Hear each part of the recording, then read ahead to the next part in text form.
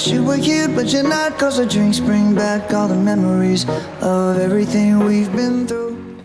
Hey y'all, welcome back to Psychology Real Talk. This is episode 3, and I'm Jenna. I'm Haley, and today we're going to talk about memories. First, we're going to talk about sensory memory. The textbook definition of sensory memory is that it registers information from the environment and your surroundings. So the duration of sensory memory is less than 3 seconds. To make this easier to understand, I'll give you guys an example. So this is like when you're driving and a car passes you, you'll probably remember it for about 2-3 seconds, and then you just forget that car even passed you. Sometimes when I'm driving, I'll look around and I'll see the cars next to me and I'll notice that it's a red car or something like that. But then 2 seconds later, I'd forget that I just saw a red car. I might think it's black or blue or something like that. Same. Like sometimes I would get worried about me driving because, oh my gosh, I don't remember anything. According to the sensory memory article published by Explorable, the 2 most studied types of sensory memory are iconic memory and echoic memory. Iconic memory refers to the memory of sight. The brain doesn't have enough time to process the image that it sees, so it's stored for less than half a second. For me, I actually experience sensory memory all the time at work.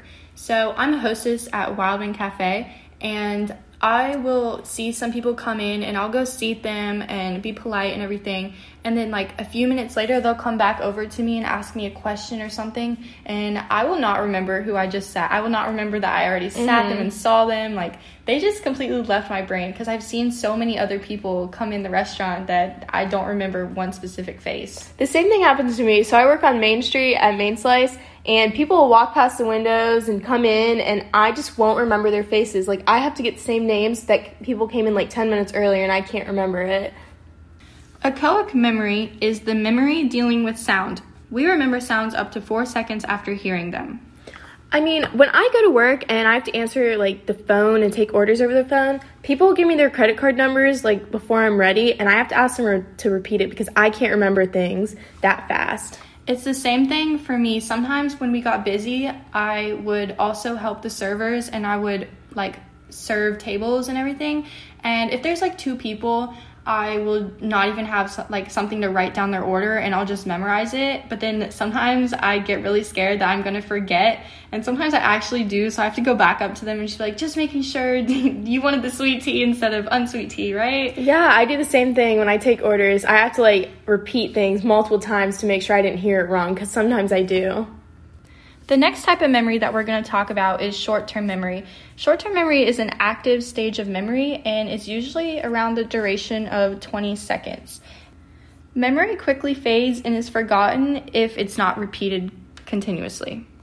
Miller's magic number is also associated with short-term memory. He gave us the equation that 7 plus or minus 2 is about the duration of time that we can remember things.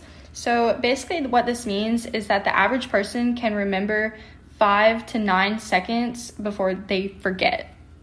This happens to me whenever I take tests. So people ask questions right before the test starts, and for me to remember those questions and like what the teacher says, I either have to write it down or I have to make sure I get that question first, or else I won't remember it. Yeah, usually if that happens, I will get the test and I'll immediately just write it on the top if I'm allowed to write on the test so I don't forget it.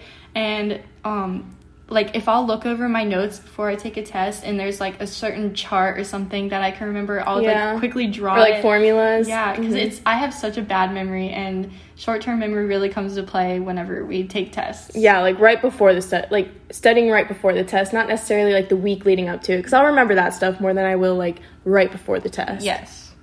All right, we're going to show you how short-term memory works with a little experiment. So this is going to be between 2 different age groups, teenagers and people in their 40s, so middle-aged people. So how this experiment is going to work is we are going to flash a series of 9 letters for about 3 seconds, and we're going to have them restate them to us and see how many they actually remember. All right, so I have Robin here with me. I'm going to show you 9 letters for 3 seconds, and after they disappear, I will give you a chance to write the ones you remember down. Then you will repeat them back to me, and we will test your memory. All right, let's get started. Are you ready? Yes. Okay. All right, so go ahead and write the ones that you remember. That's actually impressive. You got 6 whole letters. You got the first 2 lines, which was CEYHOJ. Good job. I'm impressed. Okay, so I'm going to be running the same test that Haley ran on her mom with my twin sister, Lindsay. She's 16, just to give you some background. All right, are you ready, Lindsay? Yeah.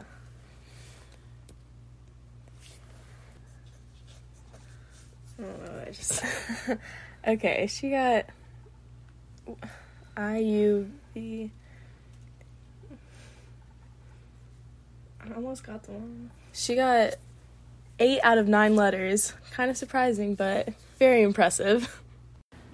Okay, so the last form of memory we're going to talk about is long-term memory. Its capacity is limitless and the duration is infinite. And your long-term memory is the long-term storage of information. Long-term memory breaks down into 2 different types. It is explicit memory and implicit memory. So explicit memory is the information or knowledge that can be consciously recollected, and implicit is the information or knowledge that affects behavior but cannot be consciously recollected.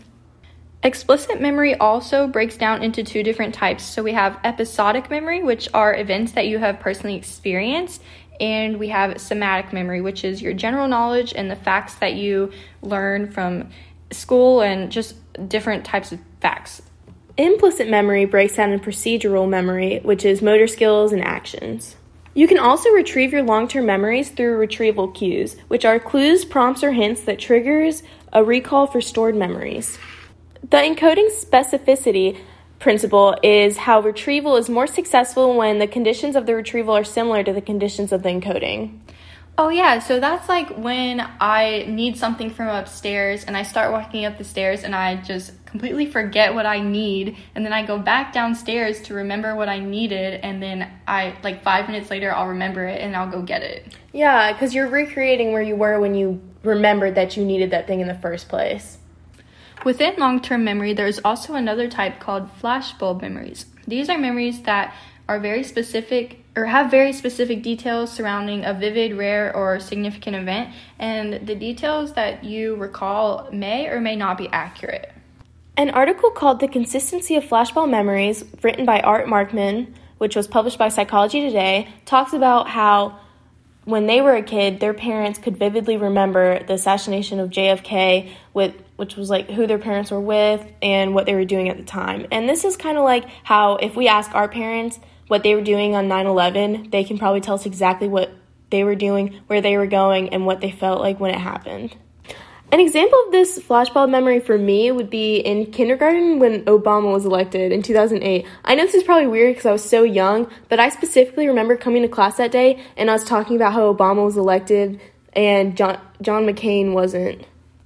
Yeah, I also remember that day very well. I remember that night when the election was actually happening and watching on my TV in my room the ballots and how they're going up and the rates and stuff. And then I remember being so tired because I was so little that I went to sleep, and I woke up and I went to my mom's room and I was like, "Who's the president?" And she was like, "It's Obama." And at that time I didn't really care because I was really little. Yeah. But I remember it. Same. All right, guys, so I'm just going to go and wrap it up. So today we talked about sensory, long-term, and short-term memory, and these are types of memories that most people experience on the day-to-day basis. Thanks for tuning in today with us to talk about memories. Make sure you come back next week, and we're going to talk about what attracts us to other people. This was Psychology Real Talk with Jenna and Haley.